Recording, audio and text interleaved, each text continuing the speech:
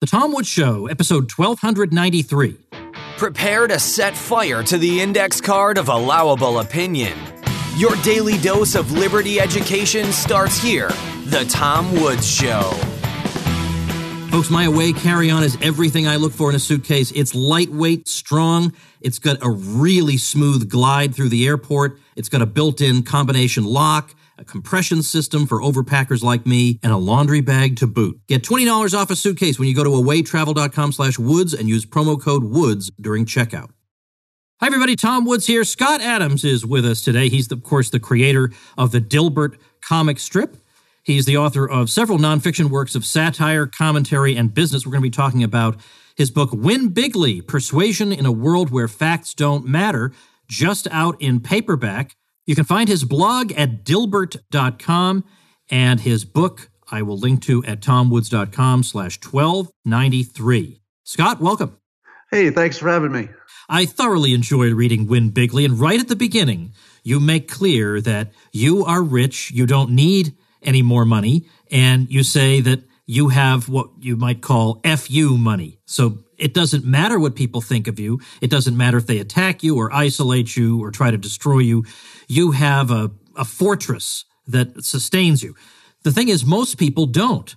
And I wonder if you can comment on what's happened to the point where a lot of Americans, I think decent, well-meaning people, feel like they don't dare speak their minds because whatever they do say will be blown up and magnified by 100 times, their motives will be questioned, and maybe their livelihoods destroyed. Yeah, the whole notion of freedom of speech seems to have morphed because of, the changing environment. So I would argue that there are only a few people in this country who have anything like a real freedom of speech, because the social implications of simply disagreeing with somebody, even if you have a legitimate moral disagreement, it isn't enough anymore. Because if somebody's on the other side, they're going to boycott you, they're going to not hire you, they're not going to be your friend.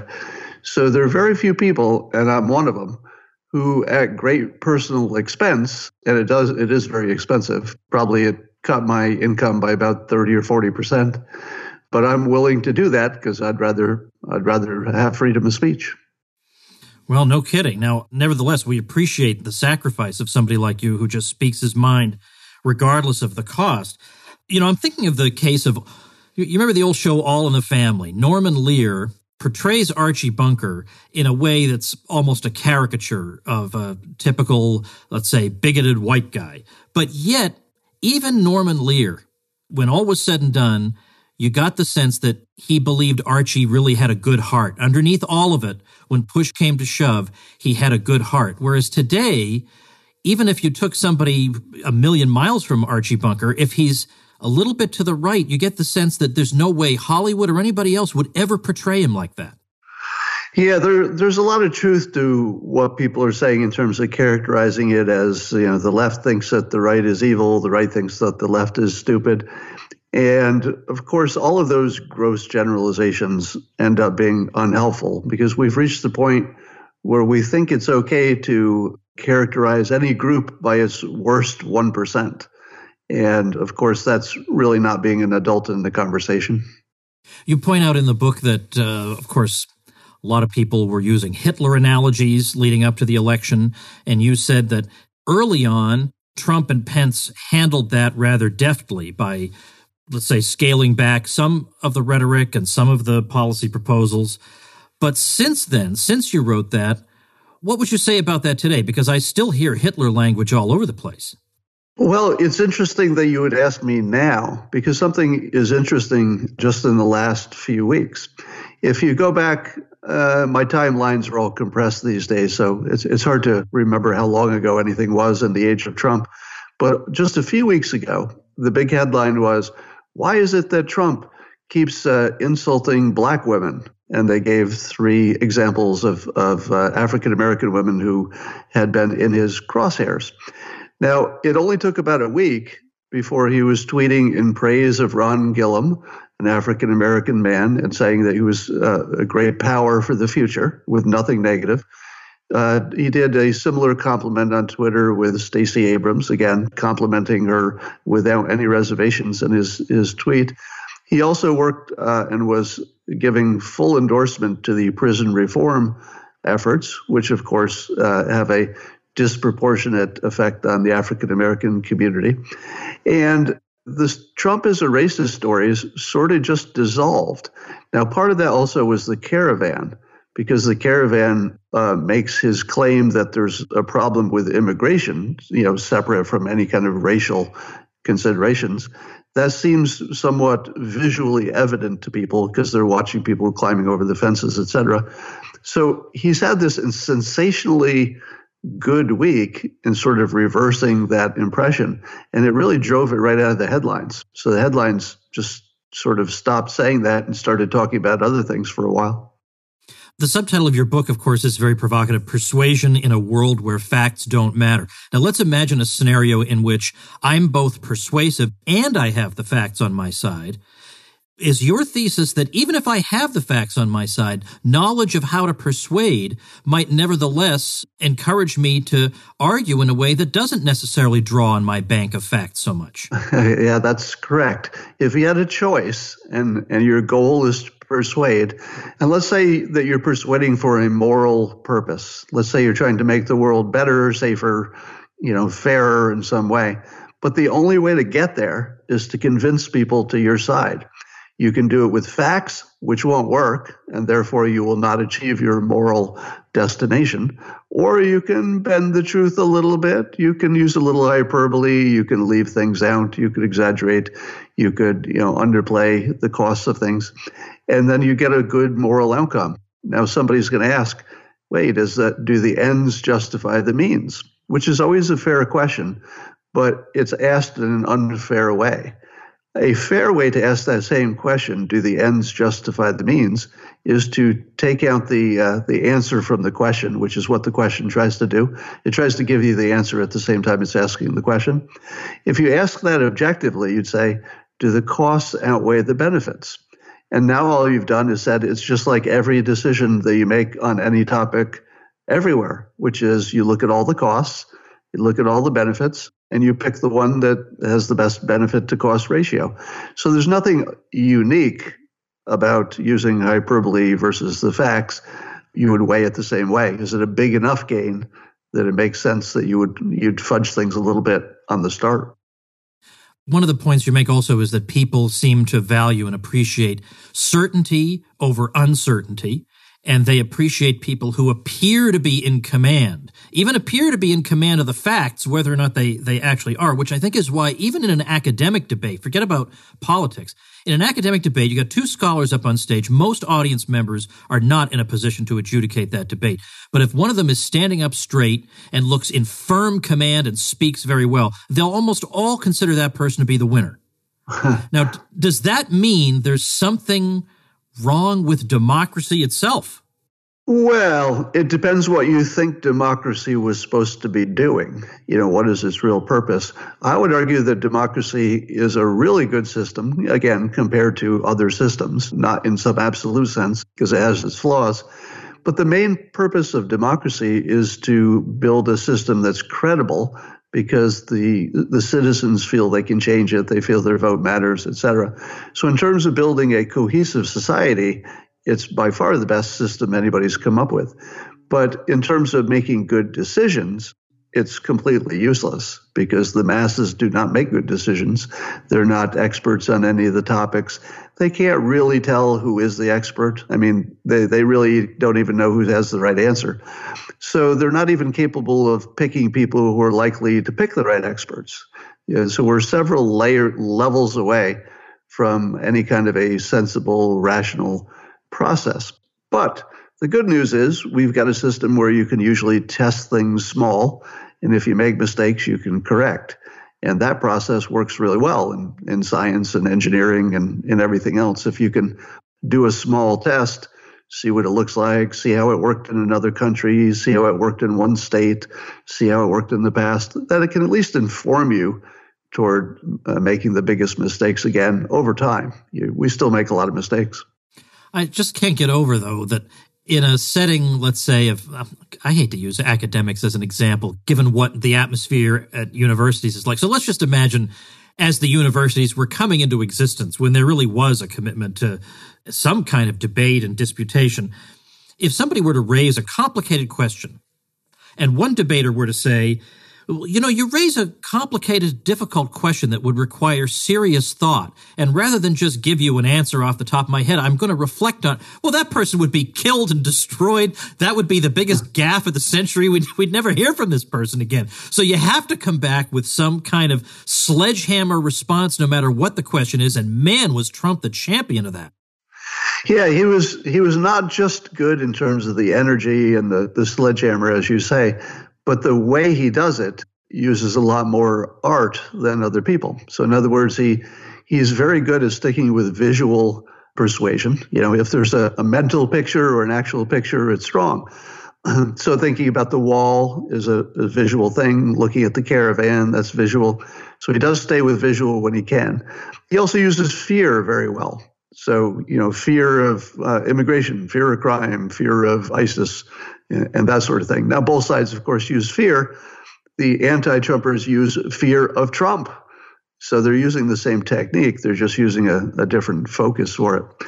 And yeah, he's the best we've ever seen in terms of controlling our attention and putting it where he wants it. Now, let's assume Hillary had been flexible enough in her own personal style to be able to adapt to what I'm sure you'll agree was an unprecedented situation facing Donald Trump. What should she have been doing in response to his method of campaigning and debating? Well, you could argue that she did everything she needed to do persuasion-wise, but perhaps she didn't campaign right. So there might have been a disadvantage in what states she went to and how much energy she put into them. Some of that might have been health-related, because in the closing months, that's when she collapsed, and there may have been a little pullback for health reasons. But she did get 3 million more, whatever the number is. She got a lot more votes. So you could argue that she did what she needed to do.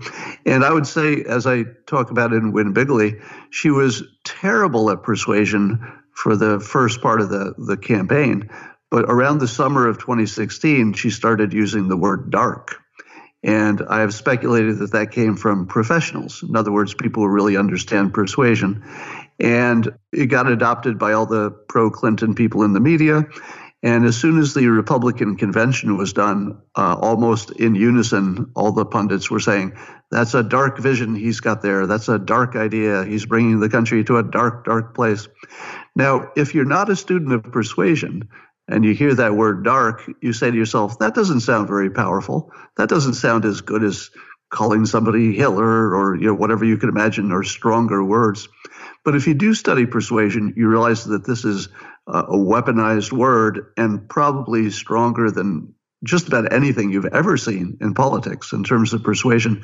Because what it does is it's a capture mechanism for every negative thought you have about the president. It just concentrated everything into this word. It's like, yeah, it's a dark vision. It's dark in this way. It's dark in that way. It's dark in 10 different ways that I can think about. And it's a standard hypnosis technique and persuasion technique that you want to give somebody a direction to persuade. In other words, a direction to think, but not being too specific. So if you said, if he gets elected, the economy will go down 5%, that's bad persuasion because it's too specific. But if you say, this is a dark vision, then people will bring whatever preconceived biases they have, and they will populate that word with it. It's like, yeah, I'm worried about racism. That's dark. I'm worried about the economy. I'm worried about nuclear war. It's all dark. So when she started doing that, she was demonstrating a very high level of persuasive power.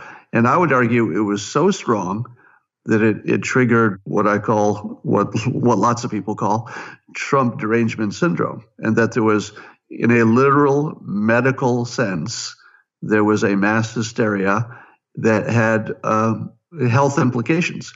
People seeking help, seeking therapists, acting out, being far more worried, more stressed than the situation called for. And I think all of that came out of Clinton's persuasion, that she created this giant, I would say, a mass hysteria bomb that was supposed to be diffused the day after the election when she was supposed to win. If she had won, nobody would even care about Trump, 24 hours later.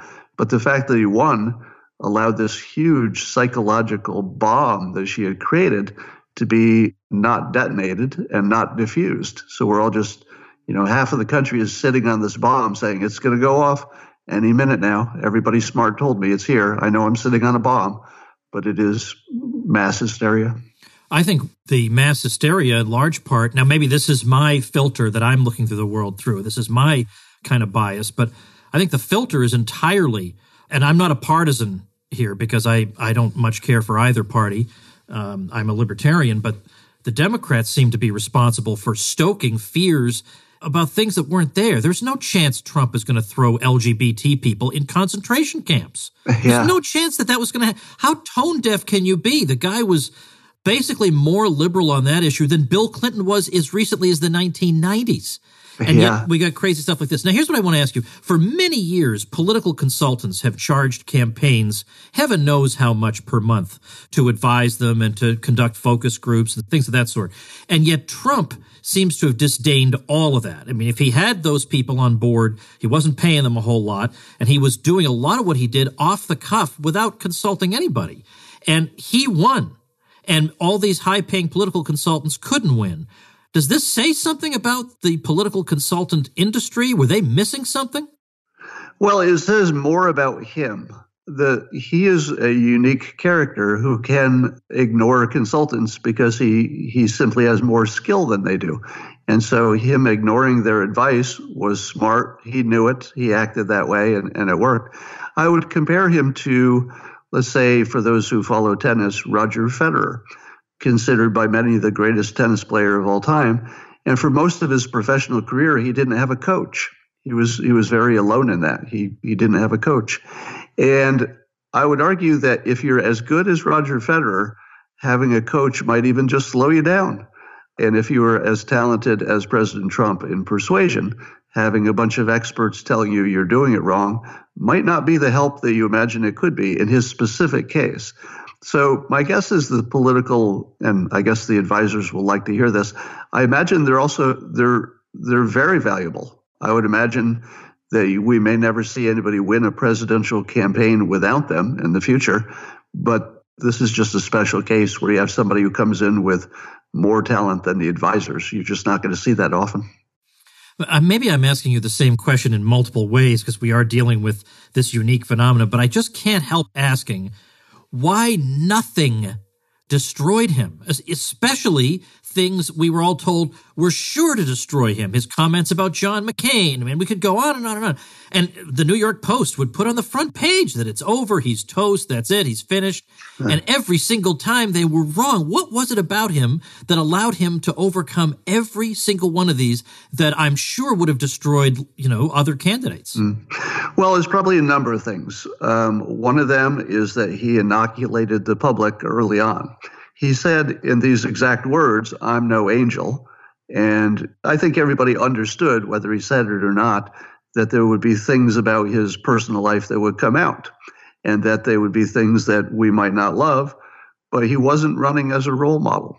So one of the smartest things he did, he said, "I'm against political correctness. I'm no angel. You need a tough person to come in and fix some stuff." So when something happened that proved he was no angel, it didn't violate what he told us. And when he acted tough, we believed it. When he said he didn't like political correctness in those words, he said those exact words, and then he acted exactly that way. People, I think his supporters saw that as authenticity and something that was a weird form of honesty.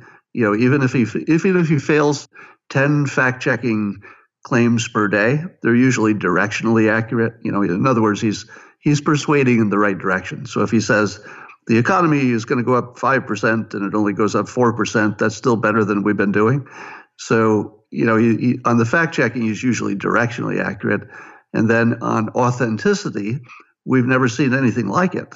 He's probably the most authentic, transparent personality we've ever seen, if you don't count, the technicalities of the fact checking, which he ignores. He ignores like nobody has ever ignored. There's a section in your book on confirmation bias, and if we're being honest, we probably all have this to some degree, that we we look for things and we interpret things in ways that confirm us in our existing beliefs. So I wonder, how often is it really, and under what circumstances is it, that we're ever really persuaded of something strictly on the merits, so-called? I think the only time that can happen is in the rare situation where the person being persuaded did not have any kind of an emotional investment in the topic. So if, for example, I go to my financial advisor and I'm thinking I should put my money in bonds, but I don't have any emotional connection to it, and the advisor says, no, this would be a good time to be in index funds or whatever, I could probably be persuaded just by the facts. Oh, statistically and diversification-wise, okay, good argument. But as soon as you add even a little bit of emotion, which describes every topic in politics, it's nearly impossible to move people. And when they do move and they say it's because of the facts, I'm very skeptical, because I think they may have moved for irrational reasons and then described it with rational reasons because they wanted to defend their move. So I'm a trained hypnotist. I learned to be a hypnotist in my 20s. And one of the things you learn when you're becoming a hypnotist is that the normal way that people think the world works is upside down. And the normal way people think is that, well, people are rational people 90% of the time, but let's say 10% of the time we get a little crazy. That's the normal way people see the world. The way hypnotists see it, and indeed the only way you can become a hypnotist is to understand this fact, is that we are irrational 90% of the time, and only 10% of the time do we use the facts. And that's when we don't have any emotional connection to the topic. So that's my view of the world, is we're irrational most of the time. And even if we state a rational reason for changing our mind, it might not actually be the reason. Boy, that's, do you ever find this depressing? No, it's quite the opposite, because once you understand how the world is wired and that it's nearly the exact opposite of what you've been taught and what you imagined, a lot of your frustration goes away, because a lot of us are spending huge amounts of our mental and physical energy and our health trying to change people's minds that can't be changed. Ding, ding, ding. Yeah, you're talking to one of them. Yeah. So once you realize that that's not a thing, it's not something you could do, it's not something I could do, and I'm a highly trained. I've been studying persuasion in all its forms for decades. I'm a professional communicator. So, if you were to rank people from 1 to 10, I'm probably a 9.5 on skill level for persuasion. But even for me, unless you put me in a room with somebody and give me all the time I need and access to the internet so I can show my facts and everything, I don't even have a chance. It's almost impossible for me to change somebody's mind, let's say on Twitter or something like that. You need an extended exposure, and you need somebody who's not emotionally connected, or at least they're emotionally neutral. And then you've got a chance for 2% of them over time. Now, I've argued that President Trump is the best persuader we've ever seen, but he probably only moved 2% of the country, because most people were going to vote the way they were going to vote no matter what. And that's all it takes, because our elections tend to be close. So if you can move 2%, that's a miracle. And then what he did was, of course, he has consolidated support within his party to very high levels historically. And that, I would say, is probably persuasion. But these are people who are leaning in that direction heavily, and he was just giving them a little nudge. That's the easy persuasion. The people were already on your side. Hey guys, just a quick message for you. Last month, was the Contra Cruise, which is the cruise Bob Murphy and I host every year. It was a great time as always, but I brought my away carry-on and I showed it off to people. All the people there remember that I was bringing all our equipment around in the away carry-on, and I was showing them how effortlessly I am able to glide it across the floor, and it spins around, and it's lightweight and durable, and all the qualities that I tell you about. It's got the built-in laundry bag, the TSA-approved combination lock, all these things that make me the king of the airport.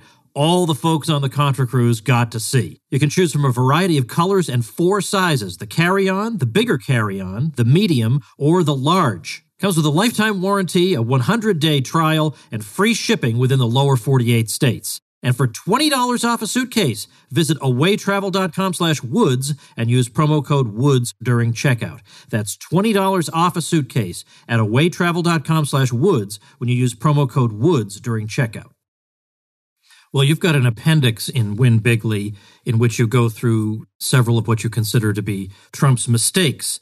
And we all have some trepidation talking about Trump's so-called mistakes. If we're speaking not morally or any other way, but purely strategically, if we're talking about his mistakes, it's hard because he did win after all. Like I asked Pat Buchanan about this. What would you do differently if you were Trump? And he said, well, maybe I'd scale back on the tweets and whatever. And he said, but on the other hand, I'm talking to Tom Woods and he's in the White House.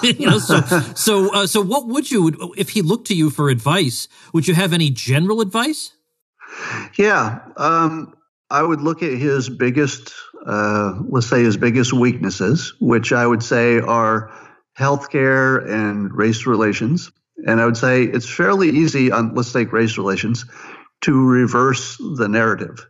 And as I said earlier in this conversation, he did exactly that, and it had exactly the effect that it should have had, which is it erased racism from the headlines.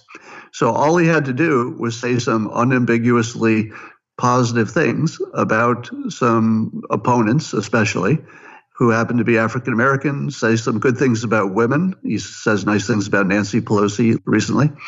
And he can still stick to all of his criticisms, but as long as he's also saying, let's be honest, this person is really good at their job. I just don't agree with what they're doing. That you could really soften a lot of that stuff. So I think there's more he could do, but recently he's certainly made some headway on that. On healthcare, for example, my view is that he's a little bit missing in action, meaning that, sure, I understand it's Congress's job, and I understand that probably nobody in the world is smart enough to figure out how to solve this problem. But it feels like there should be more direction. And if it were me, the direction would be trying to figure out how to remove regulations, how to boost the startups that will lower healthcare costs, of which there are a lot. There are startups in practically every area that could lower healthcare costs, and a little government attention, not funding. The government doesn't have to fund them, but some attention in these areas would probably go a long way to make something happen. Then of course, immigration is it's really more of a political thing than anything else, because it would be completely solvable if politics didn't exist. If nobody had a political side, I'm pretty sure we could solve it in a weekend. So it's only politics that keeps us away from that. But President Trump, as I say, he's highly persuasive, and he's pushing on one sort of type of solution. And I would guess that if he stays in office long enough, he will get his way, or most of it. But it just does seem like we could have gotten there sooner. So I would consider myself a critic on immigration in terms of the president. All right, a couple of quick things that have happened since your book, Win Bigly, was published. First, how did you evaluate the big national confrontation with Elizabeth Warren when her DNA results came out? Sometimes it's just for entertainment. One of the things that this president understands that no one has quite understood in the same way is that when he brought reality TV, and I like to call it theater, to politics, he did it productively. In other words, he found a way to make politics more powerful, or at least more effective for him, by adding the theater to it, by being entertaining. And the Elizabeth Warren stuff is terribly entertaining for his base. So, forget about the facts, blah, blah, blah, nobody cares. But it was terribly entertaining and not of any real consequence to anything. But I think she probably did shoot herself in the foot when she did the DNA test. And the way she handled it was inelegant and probably will come back and bite her.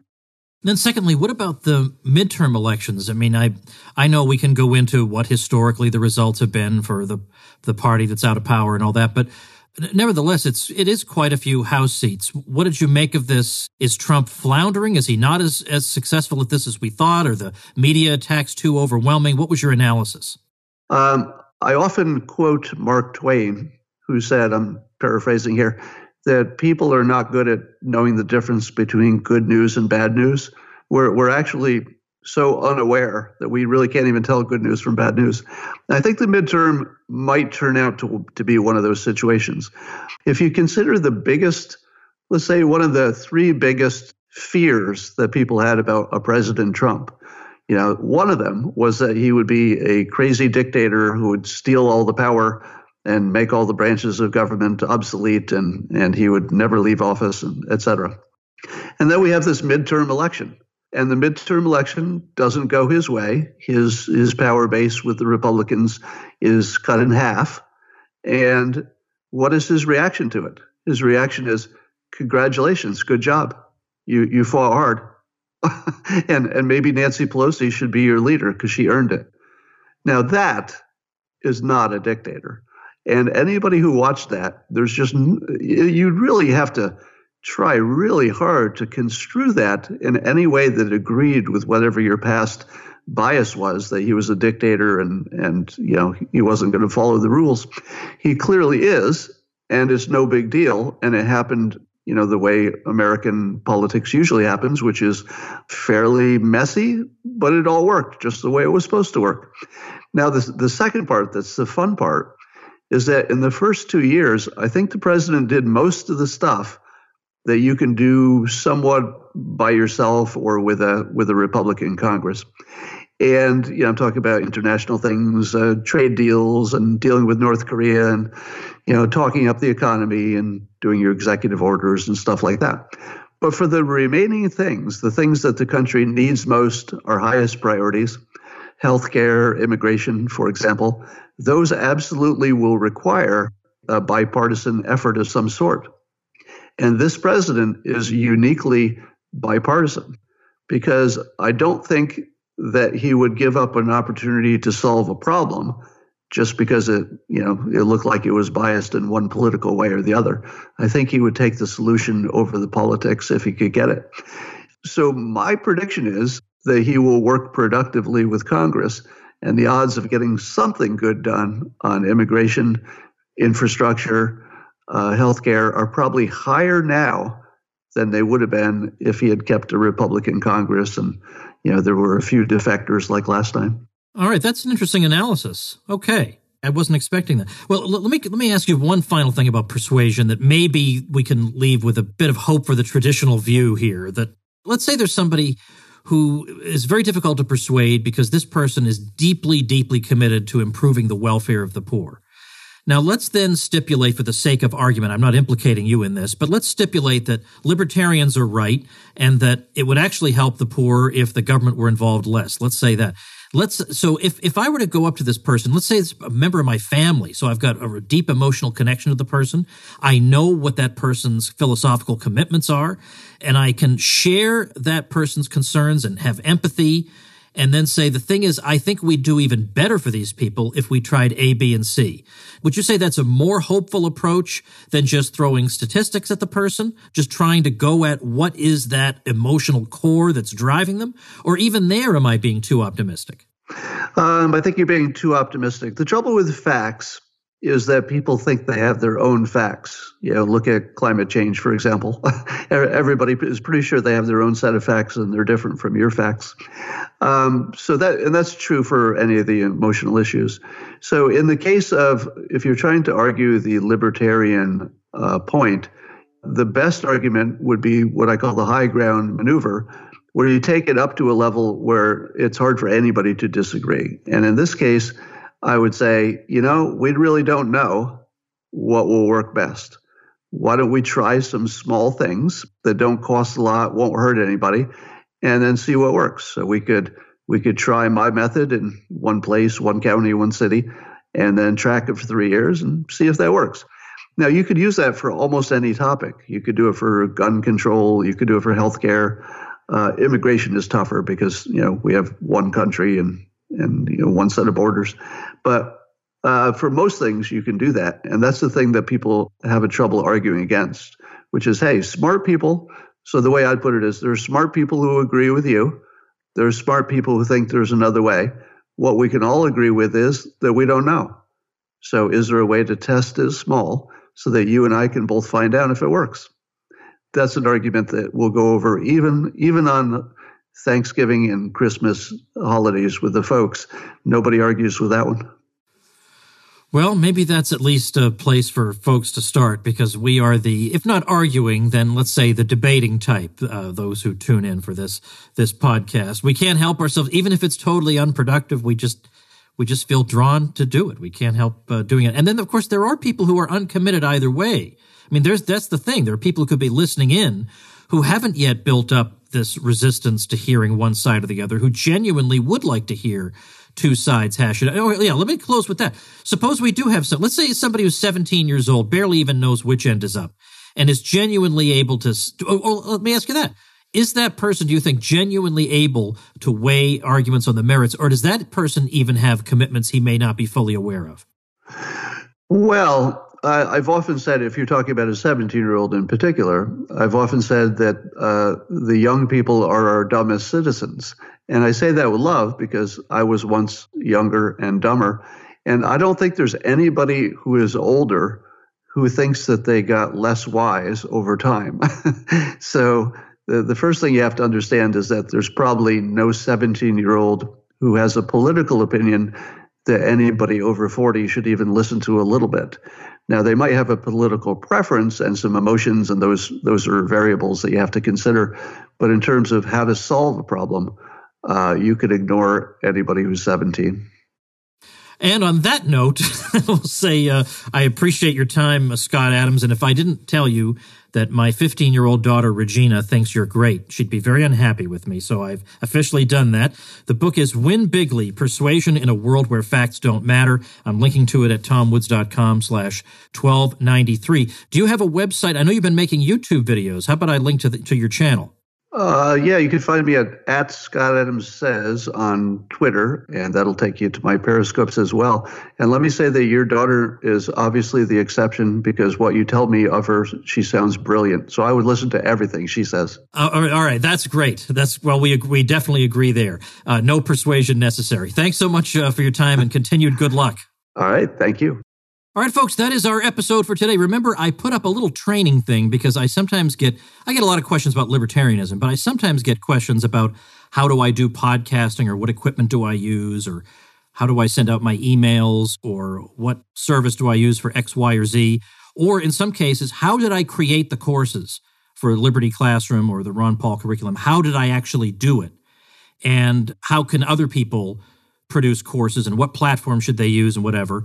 So I have put together for you a free package of stuff that should pretty much answer all your questions. It's a report plus a step-by-step video series. You can get that for nothing over at tomwoods.com/make-courses. So if you've ever had any interest in creating your own online course, and I'll even show you how you can create a course where the entire course is no more than 10 minutes long, and you can still sell that course. So all that stuff will be explained at tomwoods.com/make-courses. All right, thanks for listening, everybody. Become a smarter libertarian in just 30 minutes a day. Visit tomwoods.com to subscribe to the show for free, and we'll see you next time.